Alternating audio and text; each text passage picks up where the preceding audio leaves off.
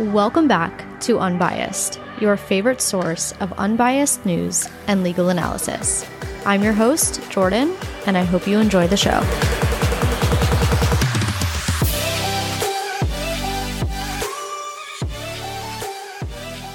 Welcome back to Unbiased, formerly known as Jordan is My Lawyer. Today is Friday, January 19th. This episode was recorded yesterday, January 18th, around 4 p.m. Eastern Time.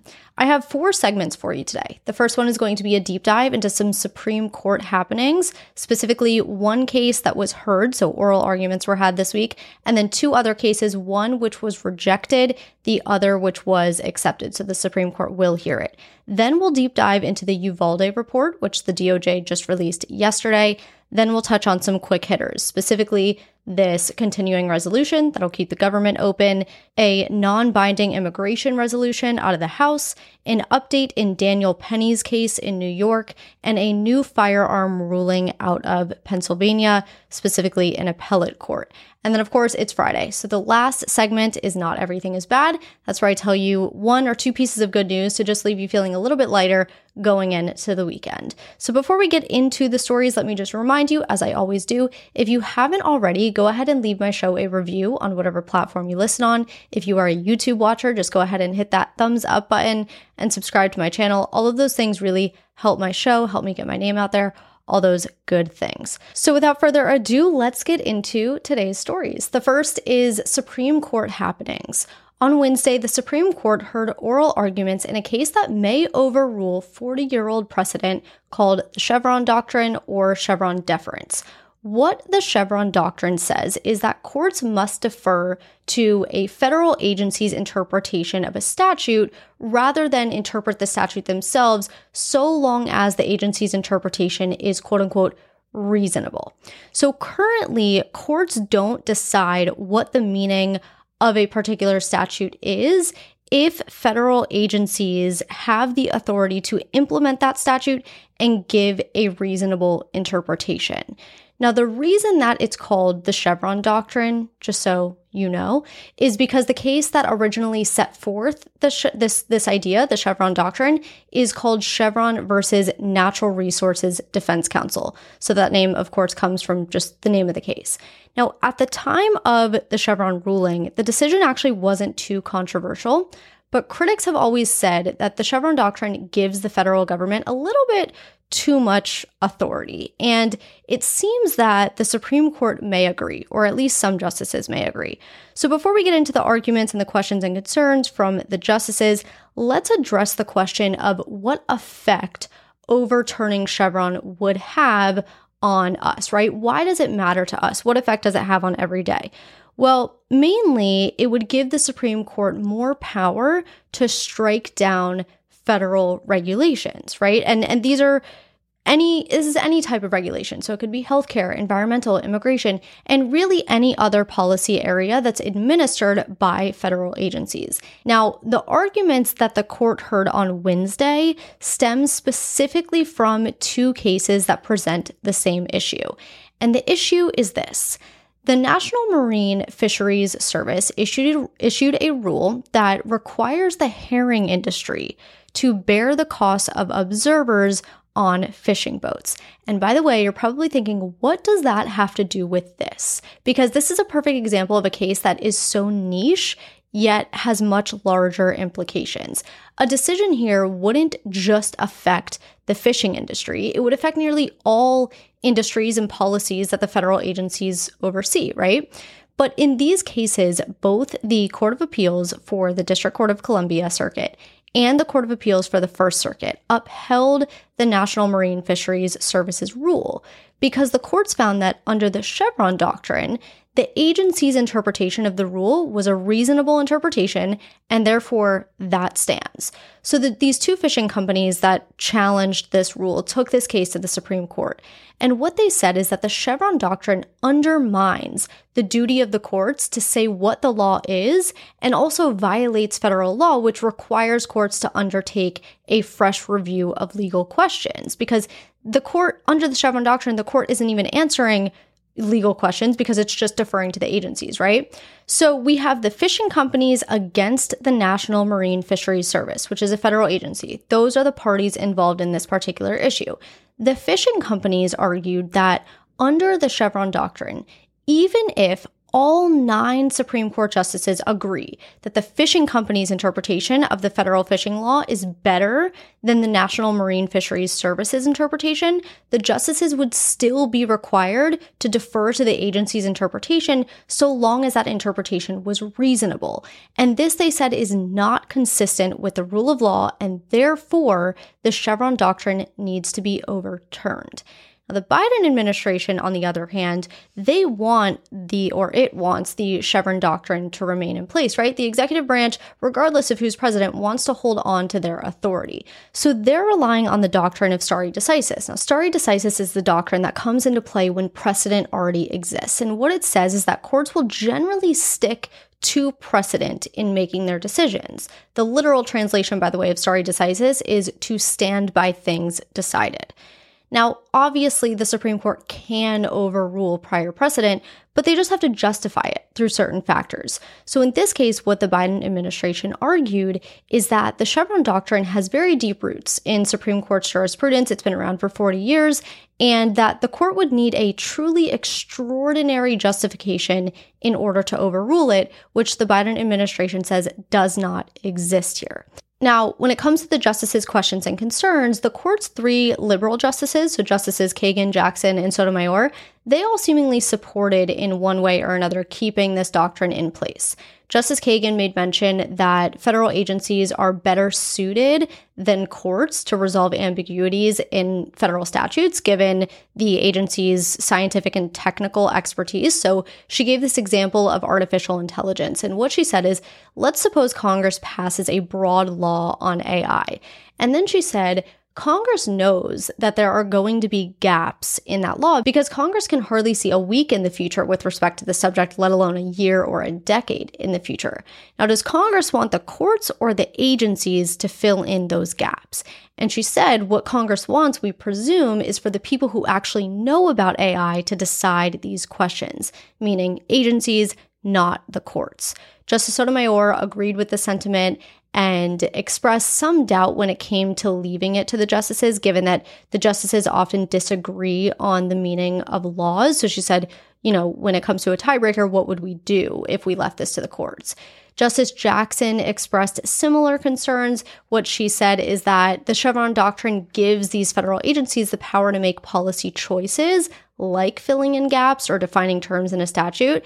But if Chevron is overturned and the agencies no longer have that power, courts would have to make those policy decisions, and then they run the risk of becoming, quote unquote, uber legislators.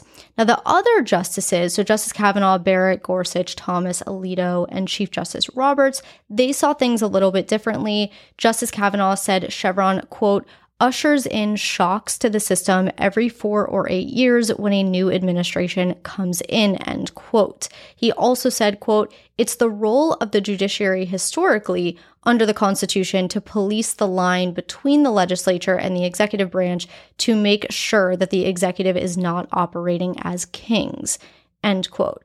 Justice Gorsuch had a couple of concerns himself. He expressed more concern for individuals rather than businesses. He said that even though businesses are at issue in this case, they can take care of themselves, but individuals like immigrants, veterans seeking benefits, and Social Security claimants are the ones that are most affected by Chevron.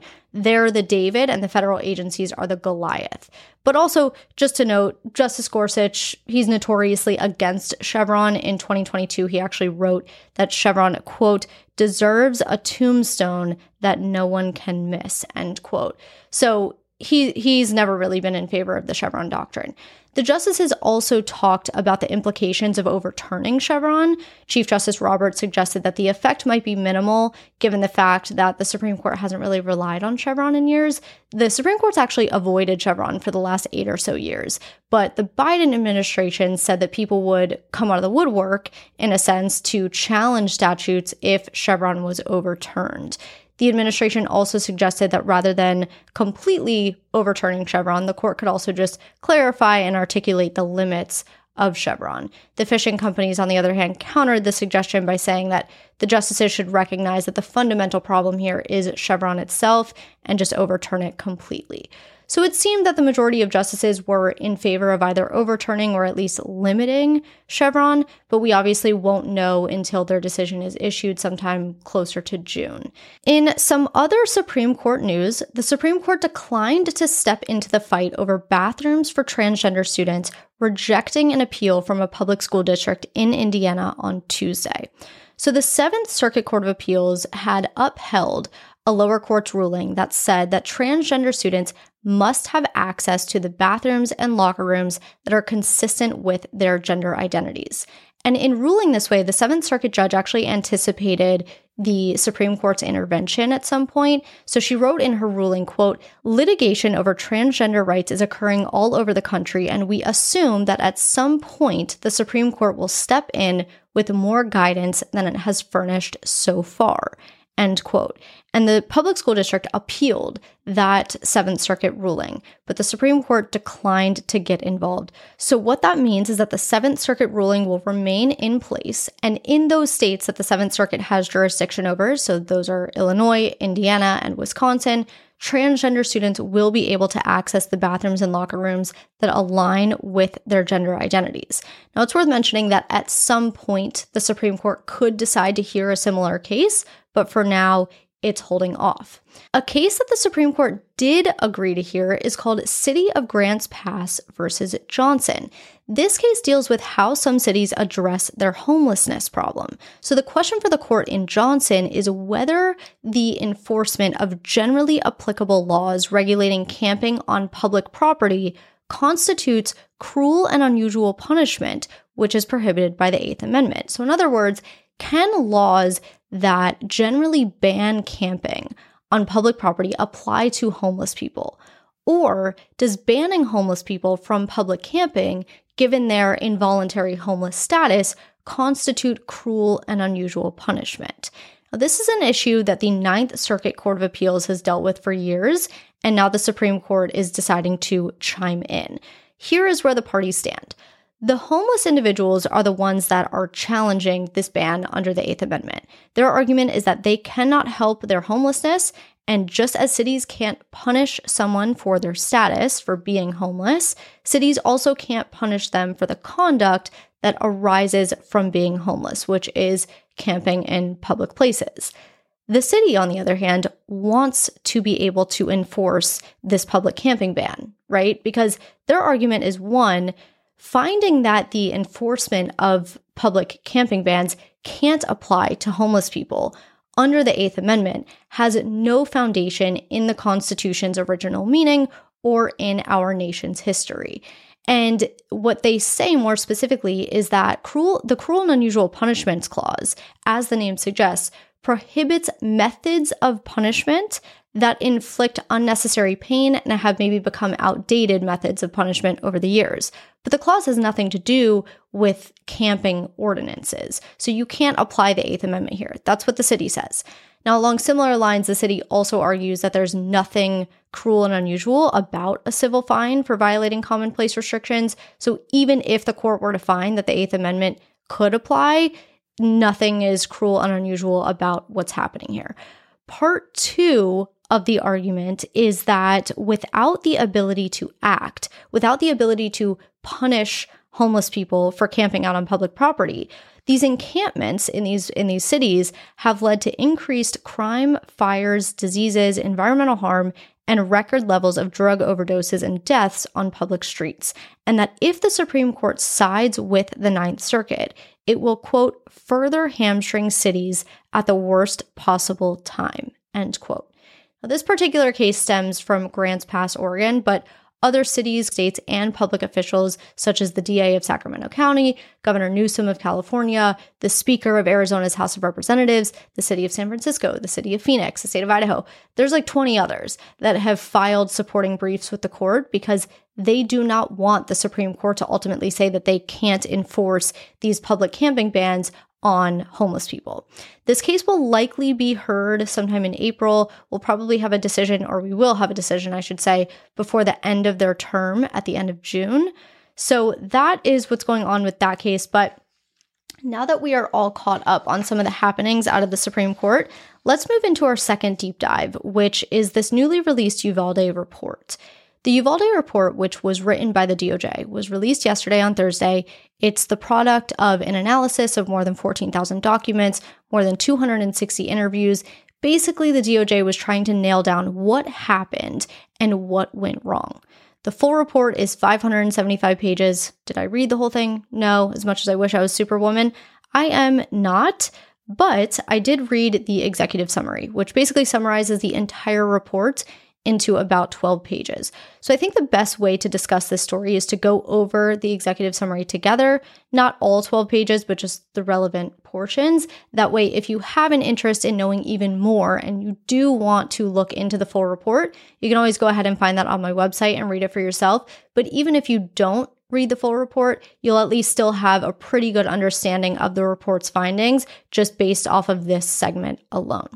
So the executive summary starts with an overview of the factual observations. Now, this is going to be a run through of what happened on the day of the Uvalde school shooting. Then it gets into the analysis and where the DOJ feels that law enforcement went wrong.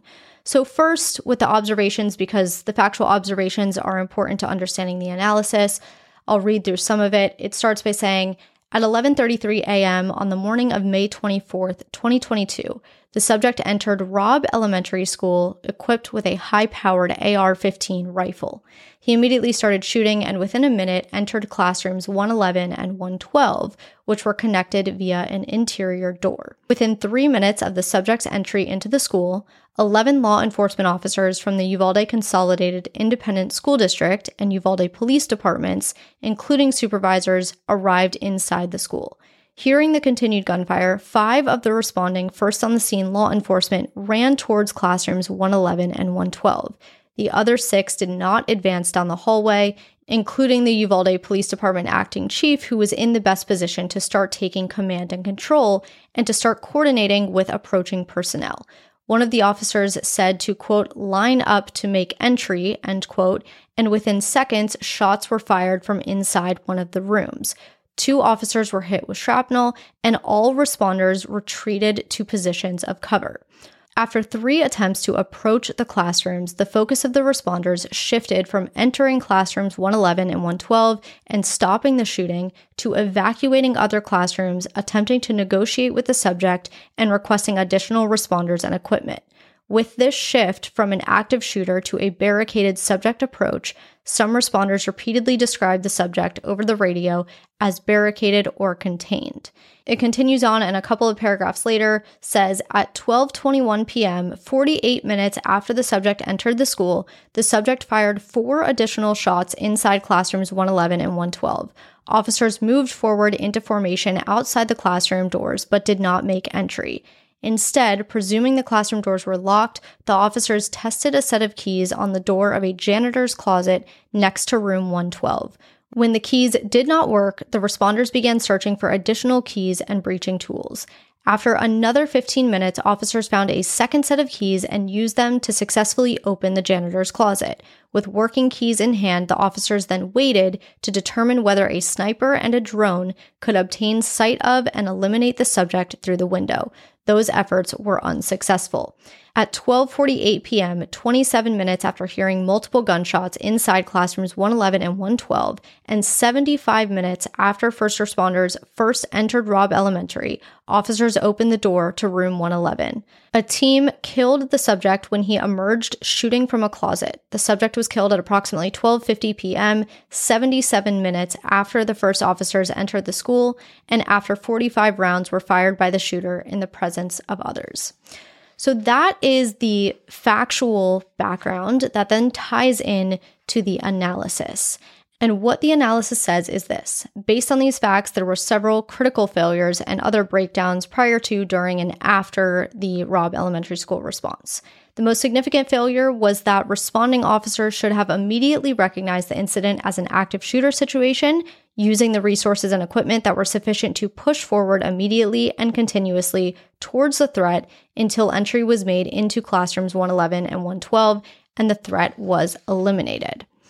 In addition to the overall failure to appreciate the active shooter nature of the situation, responders also failed to act promptly even after hearing gunshots around 12:21 p.m., which should have spurred greater urgency to confront the subject, but instead set off a renewed search for keys.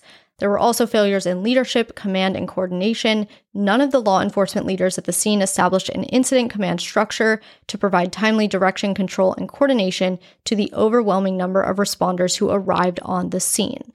Communications difficulties exacerbated these problems. The chief on the scene lacked radio. He discarded his radios during his arrival, thinking they were unnecessary. And although he attempted to communicate with officers in other parts of the hallway via phone, unfortunately, on multiple occasions, he directed officers intending to gain entry into the classrooms to stop, because he appeared to determine that other victims should first be removed from nearby classrooms to prevent further injury. And then it goes on to say that a lot of these problems, it stemmed from policy and training deficiencies, that a lot of the first responders that were there were from various departments who had never trained together, and that contributed to the problems.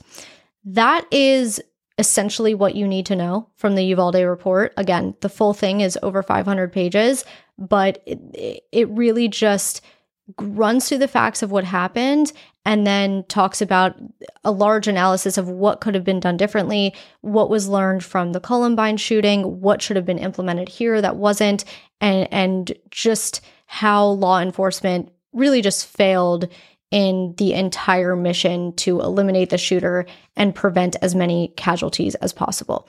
Let's now move on to quick hitters. The first quick hitter is this temporary stopgap measure that we talked about last episode, but yesterday the Senate voted to pass the measure, and they did it in a 77-18 vote. As of the time this episode is being recorded, the bill has not yet passed the House, but it is expected to. One House Republican said that the House will be ready as soon as the continuing resolution comes from the Senate. He said, quote, "We'll be ready, and it's going to have to be bipartisan, and it's going to have to be on suspension. I think we know all of those things," end quote.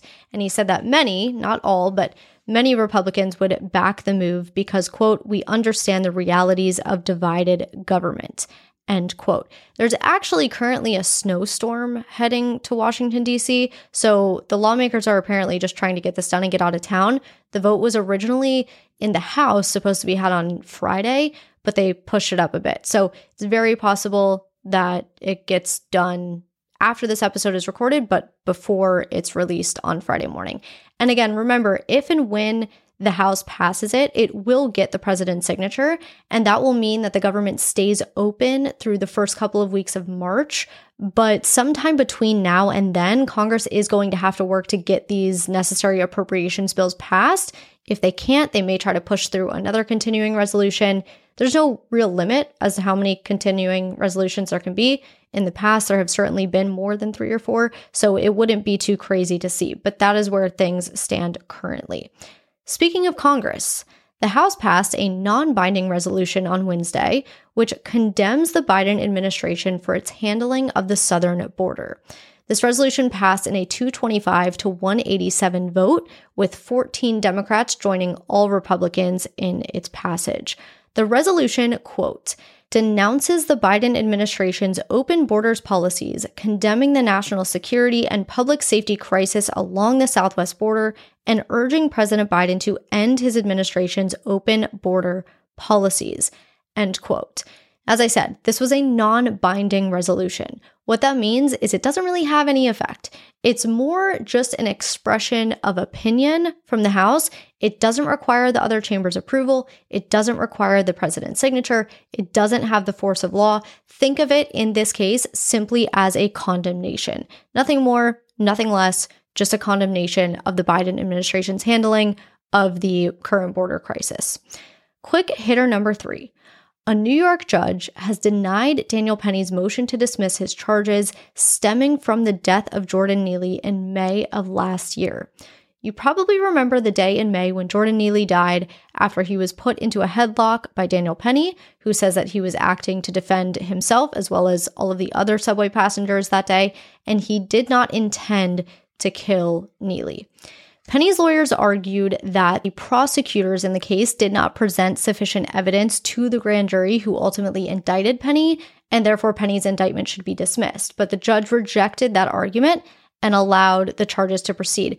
Now, here's the thing. With a motion to dismiss in criminal court, there are certain, and for the most part, states vary, but there are certain arguments that you can put forth for an indictment to be dismissed. One of those being that the prosecutors presented insufficient evidence to the grand jury. Now, the bar is very low, which we will get into, but here are some other little tidbits of legal knowledge that are important for this discussion. Daniel Penny was charged with manslaughter in the second degree and criminally negligent homicide. Neither of those charges require intent. Manslaughter in the second degree in New York is where someone recklessly causes the death of another person. It's not intentional.